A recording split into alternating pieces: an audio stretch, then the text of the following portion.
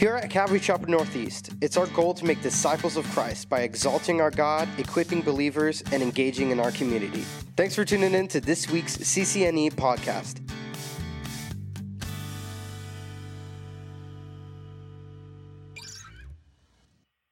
Okay, well, it is great to be here with all of you this morning. Thanks for joining us, both here and online. We're continuing our study in Romans this morning, so if you have your Bibles, you can open to Romans chapter 3. Actually, I suppose we'll pick up in Romans 2:25, just the last few verses there by way of review. And as we continue our study in Romans, here today we'll get as far as maybe verse 20 or 21, and it's here that Paul is going to begin to bring the argument that he began back in chapter 1 and verse 18. He's going to start to bring that argument to a close. And what has the argument been? Well, really what Paul has been putting forth here at the beginning of this letter, this doctrinal letter that has the intentions of teaching a church what it means to follow Jesus, what it is that we believe and why we believe it. Here at the very beginning, Paul is seeking to make sure it's understood that we are sinners in need of God. That's foundational. That's what we need to understand. And so yes, if you're keeping track, this will be the third week in a row that I just tell you how terrible of a sinner you are. So let's just get that out in the open right now, okay? Let's just all embrace it and understand it, but also know, as Paul will bring us to here again today, that though, yes, we were dead in our sins, we don't need to stay there. And so that would be my appeal to you this morning as well, that if someone is here, or maybe someone's watching online, and you have yet to surrender your life to Christ, don't hear what I have to share today as simply discouragement, but rather encouragement to give your life to Christ. That's the aim.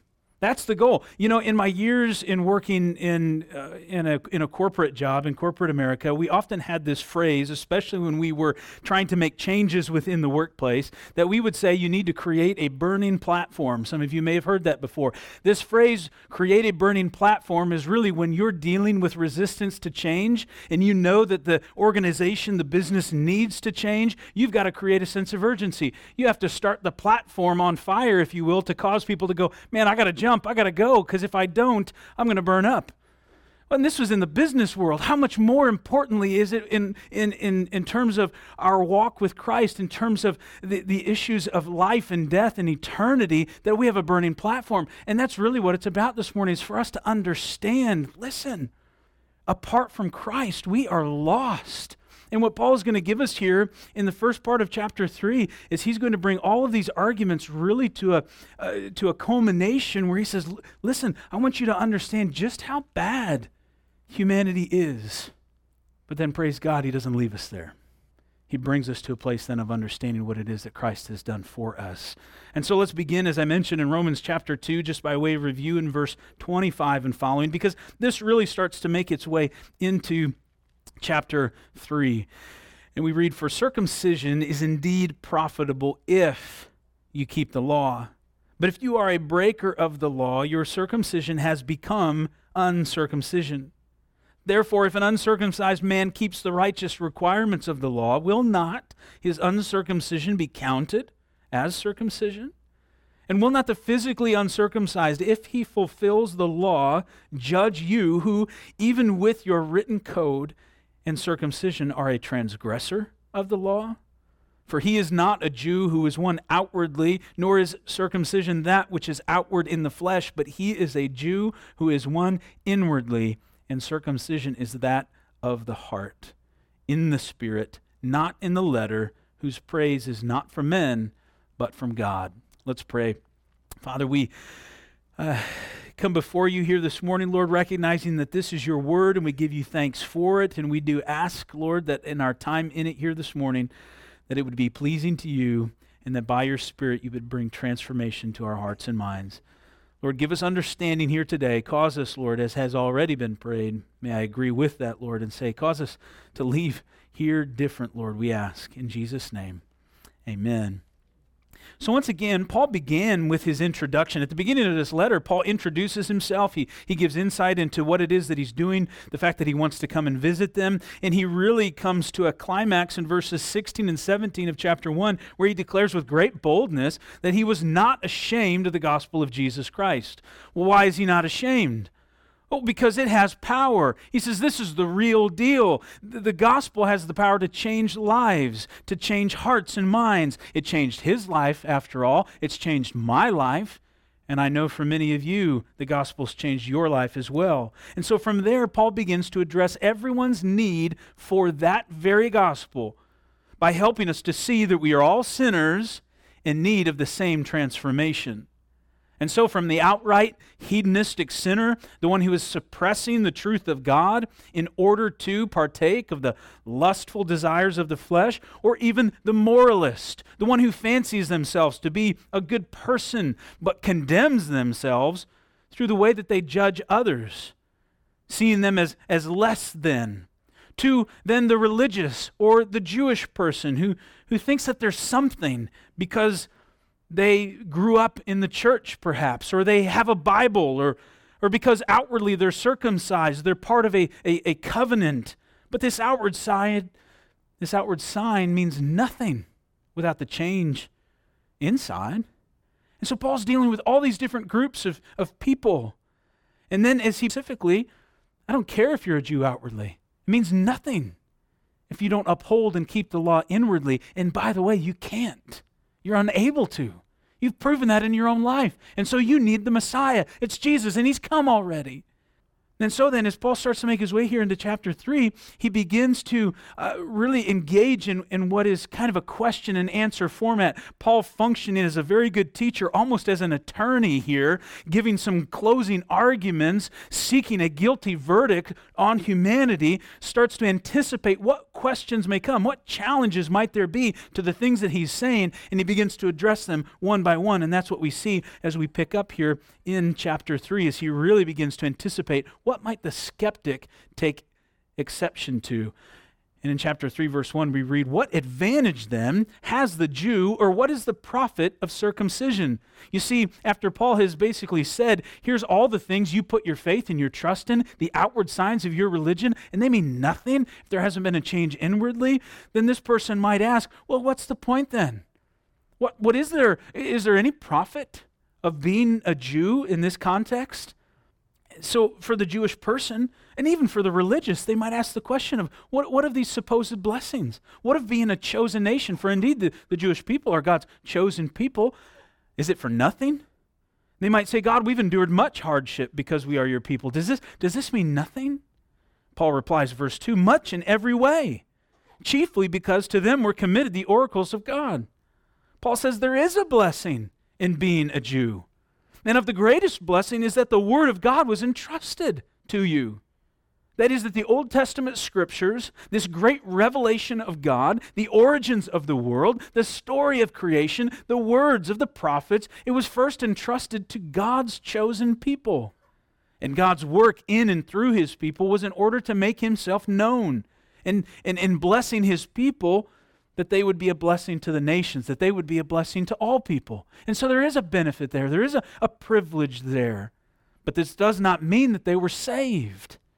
Jesus himself declared, as he was speaking to the religious leaders in the Gospel of John in chapter 5, verse 39 and 40, he says, you pore over the Scriptures because you think you have eternal life in them, and yet they testify about me.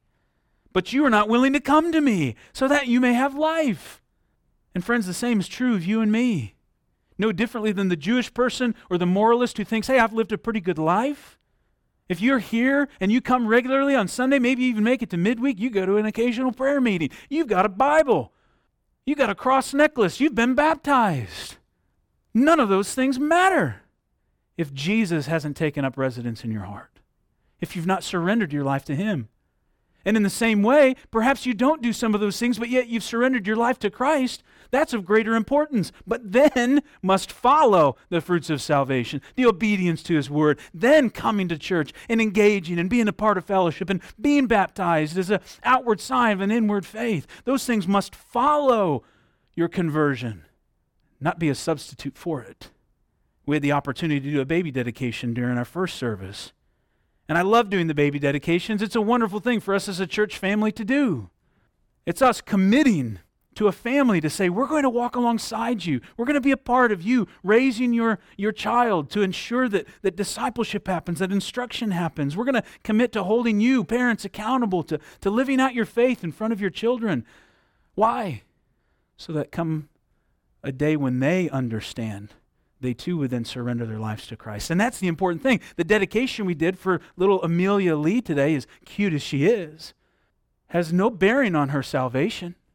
It's rather us seeking God, saying, Lord, help us. It's her parents saying, Lord, help us to raise her in a way that's pleasing to you so that when the time comes, she would say, I've seen this modeled for me. I want to give my life to Christ. That's when she's saved. And for me, I went off to college believing that I had come to Jesus, believing that I had been living my life for Jesus. My goodness, as I packed up my car and headed south into the great state of Indiana. I swore I would never live in Indiana, by the way. No offense to anybody who lives in Indiana, but for me, I never wanted to go there. Tell God your plans, right? So here I was heading off to Indiana, and you know what? In my car, I had a Bible. That's right. I might have even had two. I can't recall. And I even had a devotional with me. And by golly, I had even told people that I prayed about where I was going to go to school. Man, from the outside, I was looking good, like I had it all together. But God, by His grace, showed me that though I drew near to Him with my lips, my heart was so far from Him. It didn't matter what I said, what I told other people. It didn't matter if I had a Bible or 2 Bibles or 10 Bibles in my car. If I didn't have Jesus in my life, I was lost. And that was the case for me. We must deal with this.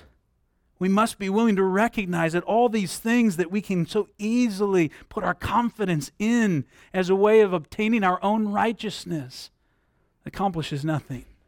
And so for the Jewish people here that Paul was addressing, they had been given this amazing truth, this amazing revelation of the Creator God of the universe. But sadly, they had rejected Him. They had rejected the Messiah. And there are some who will reject this very truth. And this is what Paul addresses next. That though they have been given and trusted the Word of God, some people would still reject it. And anticipating such a challenge, anticipating what that does to people in terms of maybe shaking their faith or creating doubt in them, Paul says in verse 3, for what if some did not believe? Will their unbelief make the faithfulness of God without effect? You see, and some of you may in fact struggle with this as well. I suspect that you do. What of those who reject the gospel? And maybe you say, well, we know there's a lot of people who reject the gospel, but what of those who you know? What of those who you trust? What of those who seem to be very firm in their conviction? Maybe you find them to be trustworthy. Maybe you think they're good people. Maybe they're even smart, you would say. Maybe they're people who are close to you. Maybe it's a family member or even a spouse who says, no, I've studied it, I've looked into it, I don't buy it. What of them? If they reject the gospel, does this suddenly mean that maybe the truth of God's word isn't the truth after all? What about some of those who were formerly professing evangelicals, some even pastors, or more recently here over this last year, a handful of Christian music artists who said that they went through a process of deconstructing their faith and had essentially at this point renounced it. I wonder, did that shake you? Have any of these circumstances shaken you? Has it caused you to think, well, maybe this isn't the truth that I thought it was? I think it has for some. I think it has shaken some. Paul says, does their unbelief mean God's word has failed? Verse 4, he responds, certainly not. Certainly not. He says, indeed, let God be true, but every man a liar. He says, no way. He says, God is true. Man is the liar. Can't we look around at our culture today? Can't we look around at humanity today and to see the lies of men on display? Can we really find the word of an individual who says something contrary to Scripture and say, they've got it figured out? Do they have the reputation? Do they have the credibility? Are they the ones that you really want to trust? Or is it the Word of God that's never changing? The best-selling book of all time. The Word of God that's inerrant. It's without error. And people who seek to say, no, there's errors in it, they haven't studied it. Put them up against some of the renowned apologists of our age. They can defend the Word. But it doesn't even need us to defend it. It proves itself true from cover to cover, consistent, from Genesis to Revelation. a book that was written, penned by people under the inspiration of the Holy Spirit. 66 books, 40 authors, 3 different languages over the course of 2,000 years, and it's consistent from cover to cover. That's the Word of God. It's living, it's active, it's powerful. But how quickly we can take somebody who just says, well, I don't believe it and I think this, and go, oh, no. And listen, anything that I say to you, go and test it. Don't listen to me. I'm a man. Test it against the Word of God. Paul says, listen, I'll side with God's Word over that of man's word any day of the week. And friends, if you find yourself today relating to this a little bit, I understand. I know that the enemy has a way of using these things in our life to shake us a little bit and to shake our foundation. Perhaps there is one in your own life who has rejected God's truth, and it's caused you to wonder. But you must understand, and no matter how highly you may think of such a person, just look at the evidence. It's men who are liars. God is truth. His word endures forever. And so ensure that your faith and your trust is in Him and in His word. You know, we live in this world today of relative truth. And a lot of people don't want to call it that, but that's what it is. It's relative truth. It's this idea that you have your truth and I have my truth, and we're just all going to be happy and just believing in our own truths until those truths conflict. And then suddenly somebody's got to be wrong, right? We're living in a culture today that's literally imploding upon itself because of that. Because of an unwillingness to embrace an absolute truth and a holy and righteous God. Paul goes on to quote then here from Psalm 51 here in the second half of verse 4 as he writes, or as it says, as it is written, that you may be justified in your words and may overcome when you are judged. This comes from Psalm 51, the great psalm of repentance. Why this reference? Why does Paul go here? Well, this psalm of repentance, it's on the part of King David. These are King David's words, and it comes right after he had sinned with Bathsheba, and his sin was revealed, and now he's crying out to God, and he's seeking forgiveness, understanding that really there's no way for him to be forgiven. There's no way for him to right this wrong other than to just throw himself at the mercy of God. And it's right before these words that Paul includes here that David says this, for I acknowledge my transgressions, and my sin is always before me. Against you, you only have I sinned and done this evil in your sight, that you may be justified in your words and may overcome when you are judged. You see, David agrees with Paul that God is true, that every man is a liar. And he says, God, your judgment is fair. It's just. He says, you'll be justified.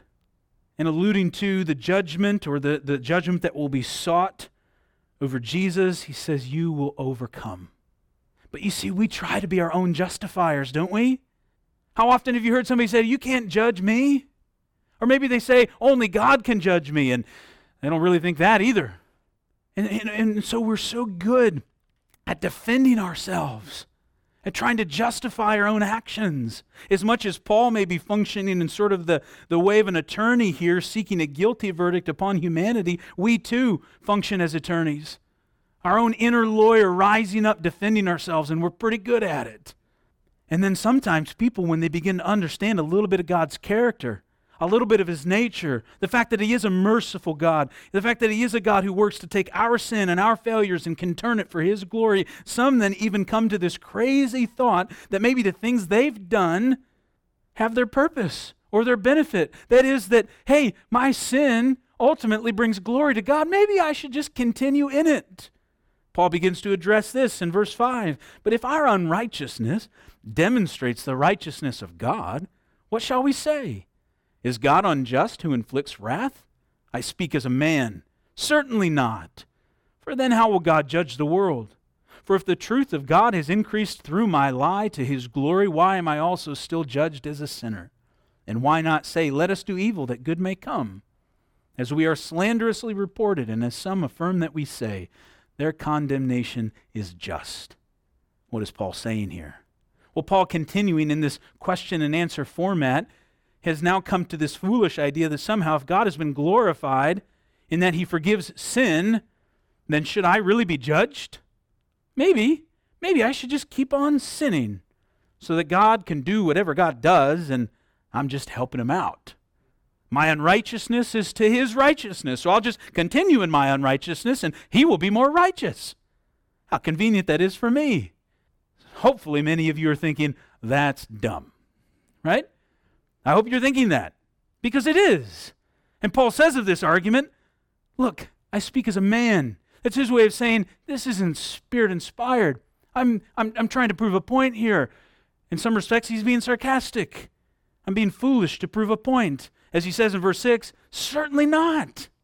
Certainly not. That's foolish. And he goes on to say that there are some who charge that he says just this, that this is actually what he's teaching. And he says that if they're right, then they're condemning him would be just.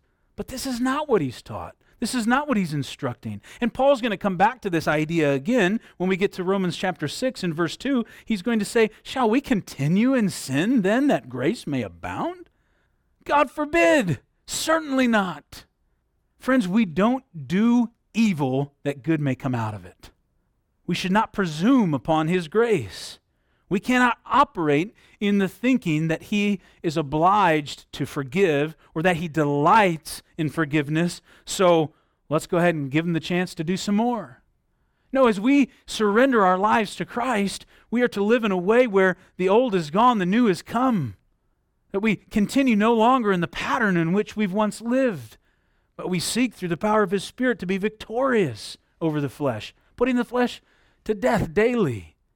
Are we perfect at it? No, we're not. But we're striving to please him in our lives, not continuing in sin. And I would say to you this morning, if some of you are here and maybe you're struggling in some sort of habitual sin, and you've been working hard, you've been trying your best, you've been trying to get over this. I'm going to talk about that again here shortly. But I would submit to you that we're called out of that. It's no longer to be a part of our life. But as we'll look at here shortly, it's also not something that we can do in our own strength, but rather in giving our lives to Christ, allowing him to do that work in our lives. And Paul goes on to say, verse 9, what then? Are we better than they? Paul shifts gears now through verse 18, where he begins to bring somewhat of a leveling accusation. These are the closing arguments, if you will, against everyone, saying, first, are we better than the Gentiles? As he's still here addressing the Jewish population, those who are consider themselves to be moral, those who consider themselves to be, or maybe they don't see themselves as religious, but they are religious. Are they better? Are we better than those Gentiles who are in sin, since as Jews they are a special people, or even us? Even, or I should say, even those who attend church regularly, those who do have an aspect of morality in their lives, are they better than the person who is just in blatant sin? Since maybe we try to live a good life, or you go to church, are you better? Paul says, not at all. For we have previously charged both Jews and Greeks that they are all under sin. Friends, we are all under sin. And this means that we are slaves to it. We were sold into it. And some people take exception to that. They say, I'm not a slave to anyone. I'm not a slave to sin. Well, you know the best test for you to employ if you have that mindset? Try to stop. Go ahead, go forth. Don't sin again. Let me know how it goes. Right? I mean, that's the harsh reality of our fallen nature. Albeit Christian, you are redeemed, you are covered in the blood of the Lamb, you are no longer in condemnation because of your sin. You're still wrestling against the flesh. It's still warring in your members. There will come a time when you're in glory when you can say, praise the Lord, sin is gone. But until then, it continues to be a battle. We're a slave to sin, and without Christ, there is no hope. And this is where I would come back again to this idea that sometimes we are struggling. Sometimes you may be dealing with a sin in your life. It's a habitual sin. Hopefully it's not an unrepentant sin. Maybe it's something in your life you say, Lord, I don't want this in my life. I am struggling with this. I want this gone. But you just find yourself in this pattern, and then the enemy uses it as a wonderful opportunity to heap shame and condemnation upon you. And I would suspect that the chances are, if that's you and you're dealing with something, and it can be any number of things, but chances are what you're trying to do is in your own discipline and in your own strength, you're just trying to stop. Over and over again, you're just saying, and some people, a rare few people, sometimes have the level of discipline necessary to just kick something. But most people struggle and struggle and struggle. And it's not until we begin to have a heart change and a mindset change to where we begin to, instead of focusing all of our strength and our effort on stop doing this, instead we focus on, I'm just going to pursue more of Jesus. I want more of him. I'm just going to seek after him more and more. I'm going to seek more of him in prayer and in his word, and I'm going to surround myself with brothers and sisters in Christ. I'm going to focus less on this issue and more on him and ask, Lord, would you deliver me from this? And that's where I've seen victory in my own life, and that's where I've seen victory in the lives of others. And I would say to you this morning, if that's something, if what I'm saying doesn't entirely make sense to you, then that's an opportunity for you to pursue that and to say, I want to know more about that. Because that's a part of discipleship, is learning how to follow after Jesus more and more so that he can give you victory over these things in your life instead of you just trying day after day after day. We need to be in a place where we want more of Jesus and allow him to drive that out. Now from here, then, as I mentioned, Paul begins to really make his closing arguments. As he says in verse 10, as it is written, and there's 14 different things that we see here in this statement, 14 different things that he pulls from various places in the Old Testament, and he puts them together as a way to describe our condition. In verse 10, really through verse 18, what we have here is Paul's assessment of the human condition. No differently than when you go into a doctor, and maybe there's something going on and you find yourself a little hesitant, going, man, what's the assessment going to be? Here's Paul saying, here's what your condition is. As it is written, there is none righteous, no, not one. And so you see what Paul says here at the very beginning. He says, this is your standing before God. There's none who are righteous. Sin has affected your standing before God. He says there is none who understands, verse 11. And so not only is your standing before God affected because of sin, but your mind is affected because of sin. There's none who understands. There is none who seeks after God. They have all turned aside. They have together become unprofitable. There is none who does good. No, not one. Not only has sin affected our standing before God, it's affected our minds, but it's also affected our motives, our desires, our objectives, our wills, our pursuits. It's invaded our lives. And so because of that, because now our motives are wrong because of sin, and our desires are wrong because of sin, and our objectives are wrong because of sin, and our wills are wrong because of sin, and our pursuits are wrong because of sin, then we become unprofitable. And what does unprofitable mean? It means it's good for nothing. And so yes, the implication of Scripture is that we have become good for nothing. And you might say, well, wow, that's just so encouraging. I just love this series on sin, right? And yes, if you were a part of our life group on Thursday night, then you, like Jimmy, can say, well, I don't know about this, but in the last few weeks, you've called me a moron, roadkill, and I'll just share with you what I share with Pastor Jimmy. Takes one to know one. Guilty, okay? That's the reality. Scripture tells us that we were dead in our sin. There's no way to class that up. The old adage, you can't put lipstick on a pig. I mean, you can try, but it doesn't do much, right?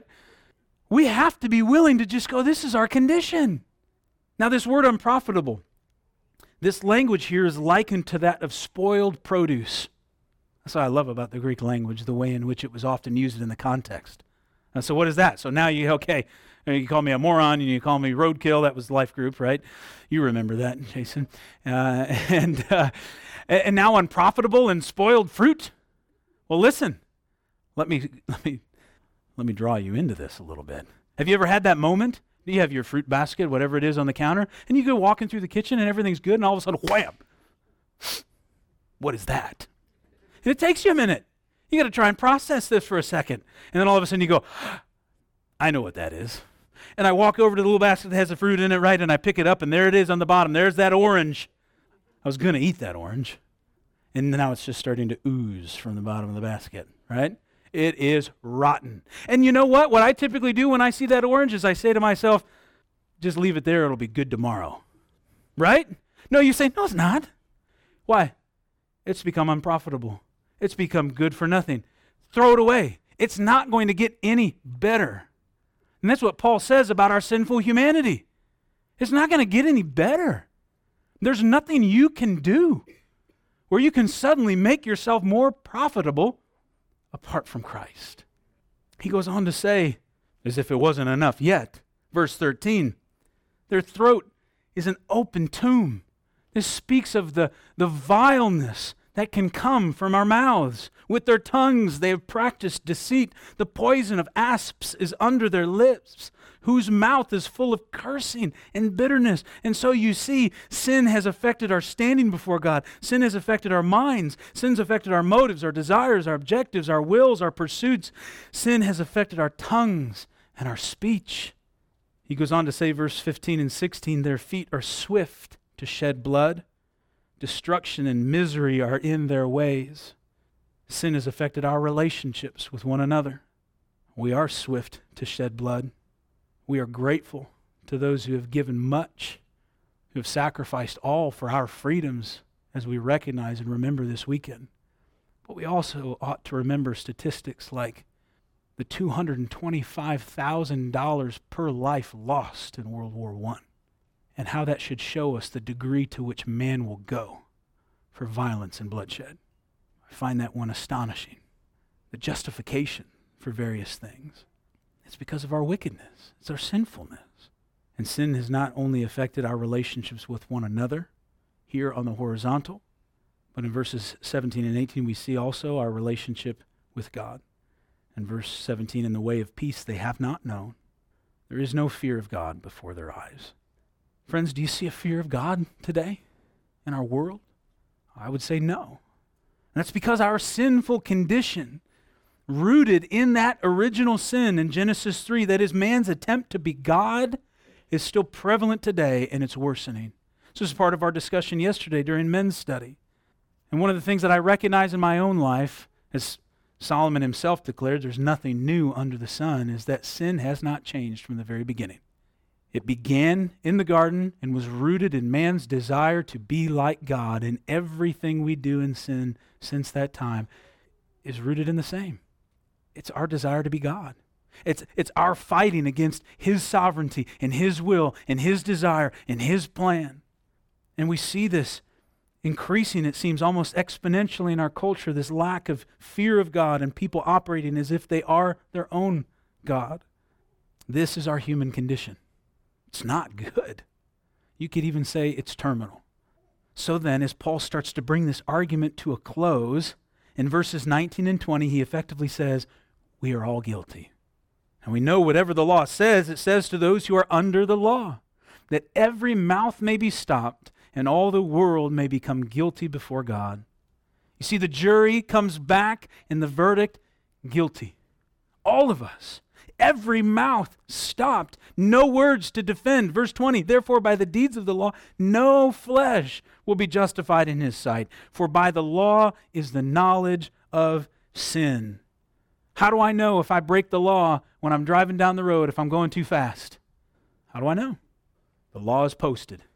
With the knowledge of the law, it's 45 here. That's the speed limit. I go above it, guilty. It's that simple. It's amazing how we can try and convince ourselves that we're not, especially in that situation too. I wasn't frequent enough. This sign was way back there. I figured we were in a new zone, right? I saw everybody else. They seemed to be going faster. I was just keeping up with the pace of traffic. You know, it's dangerous if you go too slow and everybody else is going fast, right? I've never made these arguments before myself. I've only heard them. Such simple examples before us. And so you see God's law, it is His perfect standard. And by the law made known, whether in text or whether that law written on our hearts because we're created by Him, it's His perfect standard. And His law is not just the 10 Commandments, though those alone are enough to condemn. His law is much more extensive, and no deeds of the law are able to justify. That is, you can't keep it well enough to declare your own righteousness. You've broken His law, and so you are guilty, and you have to stand before a good and righteous God on Judgment Day. What's going to happen? Well, I'm a good person. Really, I am. Really, have you ever looked at a person to lust after them? Oh, okay, you're guilty of adultery. Have you ever looked at someone with hatred in your heart? Okay, you're guilty of murder. Have you ever taken something, regardless of its value? I don't care how small it is. If it wasn't yours, you took it. Okay, you're a thief. That's 3. Shall I continue with the other 610? Probably not necessary, right? Because by our own admission, standing before a holy and righteous God, who is a good judge, and if He's a good judge, then He is going to be just. Well, by your own admission, you're a thieving, adulterous murderer. So are you a good person? None are righteous, Paul says. So what do we do? And you may be inclined to, 12:14, I'll just go ahead and close there, right? So uplifting today. It would be cruel if I ended there, wouldn't it? Fortunately, that's not it. Yes, that is our spiritual condition. Yes, Christian, before you knew Jesus, that is where you were. Yes, if you have yet to surrender your life to Christ, this is a description of your life. And differently than me, who's covered by the blood of the Lamb, you still stand guilty. We continue on, Paul writes, and we only have time. We'll just do 21 and 22 for the sake of time today, and we'll continue next week. Verse 21, look at this. We love it when we see this. But now, the righteousness of God, not your righteousness, because your righteousness is terrible, right? It's good for nothing. It's unprofitable. You have no righteousness. The righteousness of God, apart from the law. Praise God for that, because His law is perfect. It's a holy standard. All His law does is show me that I don't measure up. Well, that doesn't sound very kind. Why does He want me to feel that way? He doesn't leave you there. He says, no, His righteousness of God apart from the law is now revealed, being witnessed by the law and the prophets. That is, the law and the prophets spoke of it. It said, there is coming one who's a Messiah. From the very beginning of time when man entered into sin, God says, I'll take care of this. I'm not only going to cover you, Adam and Eve, but I'm going to make a way. And so now it's been revealed, even the righteousness of God through faith in Jesus Christ, to what? To just a few. No, to all. On all who what? Believe. Man, you don't think that's gracious, merciful, wonderful? It's that easy. Indeed, it's that easy. Lord, I believe. And now all of your efforts to prove yourself, to look some way to somebody, to achieve your own righteousness, and the constant failed attempts, feeling like you don't measure up, feeling like you can't do anything right, all this effort and weary because you're doing it in the strength of the flesh, maybe even going to church, serving, getting involved in different things and feeling like, man, I just don't feel like anything's different. I'm just trying to convince myself I'm a good person. Whatever it is, you fill in the blank, all of a sudden, Lord, I believe. Lord Jesus, I want your righteousness. And He says, that's what I died for, to cover you. I'm going to invite the worship team up to close us in a short song. We'll continue this next week. But listen, friends, whether the person who's just in sin and pursuing it, or the person who thinks that they're okay because they do a few good things, or the person who thinks because I grew up in church, I'm okay, none of us are different. We're all lost, none of us righteous, but with Jesus Christ we're redeemed. You see, Paul so successfully helps us to see the gravity of our spiritual condition, but then points us to Jesus and says, look, His righteousness is available for you if you just believe. I was reminded in my reading this week of a passage in Revelation that I love very much. In Revelation chapter 3 and verses 17 and 18, it's here Jesus addressing the lukewarm church, the church in Laodicea, and He says this, because you say, I am rich, I have become wealthy and have need of nothing, and do not know that you are wretched, miserable, poor, blind, and naked. Jesus here references our spiritual condition. He says, you've convinced yourself otherwise, but you're just poor, wretched, and naked. But He doesn't just leave us there. He never has. From the very beginning here in Genesis all the way to Revelation, He's consistent as He says, I counsel you this, to buy from me gold refined in the fire, that you may be rich, and white garments that you may be clothed, that the shame of your nakedness may not be revealed, and anoint your eyes with eye salve that you may see. He says, let me cover you. Let me make you rich. Let me clothe you. Let me redeem you. That's what He desires for all of us. But it's up to us to believe. And so I would just, to each of you and perhaps those watching online as we close, if you're here today and you've not surrendered your life to Christ, make today that day. Continue no longer in the pattern of your sin, but rather say, Jesus, I believe that you died for me. I confess my sins. I ask forgiveness. Lord, would you take your place on the throne of my heart? But I also appeal to those of you who know Jesus, but maybe you, like so many of us, find yourself easily slipping back into your own works, your own pursuit of righteousness, convincing yourself that it's about the things that you do that will earn God's favor instead of resting in the finished work of the cross. By surrendering your life to Him and just saying, Lord, it's yours. You do with me what you will. If that's you today too, I would just encourage you during this last song and as we pray to get right with the Lord. If you would agree with me in prayer. Father, we do give you thanks, Lord, this morning for your word. Once again, it's difficult for us. It's challenging, Lord. It convicts. But that's good. We need it, Lord. And as hard as it is sometimes, Lord, to consider our own sinful condition, may we not dwell on that, but Lord, may we look to you and your grace and your mercy and remember, Lord, how much we've been forgiven. And to know that those who are in Christ Jesus, that there is therefore now no condemnation. The old is gone, the new has come. And we have the promise of eternal life with you. May we rejoice in that here this morning, Lord, to consider what it is that you've taken us from, what you've redeemed us from. May that, Lord, fuel our praises here now as we lift our voices to you in song.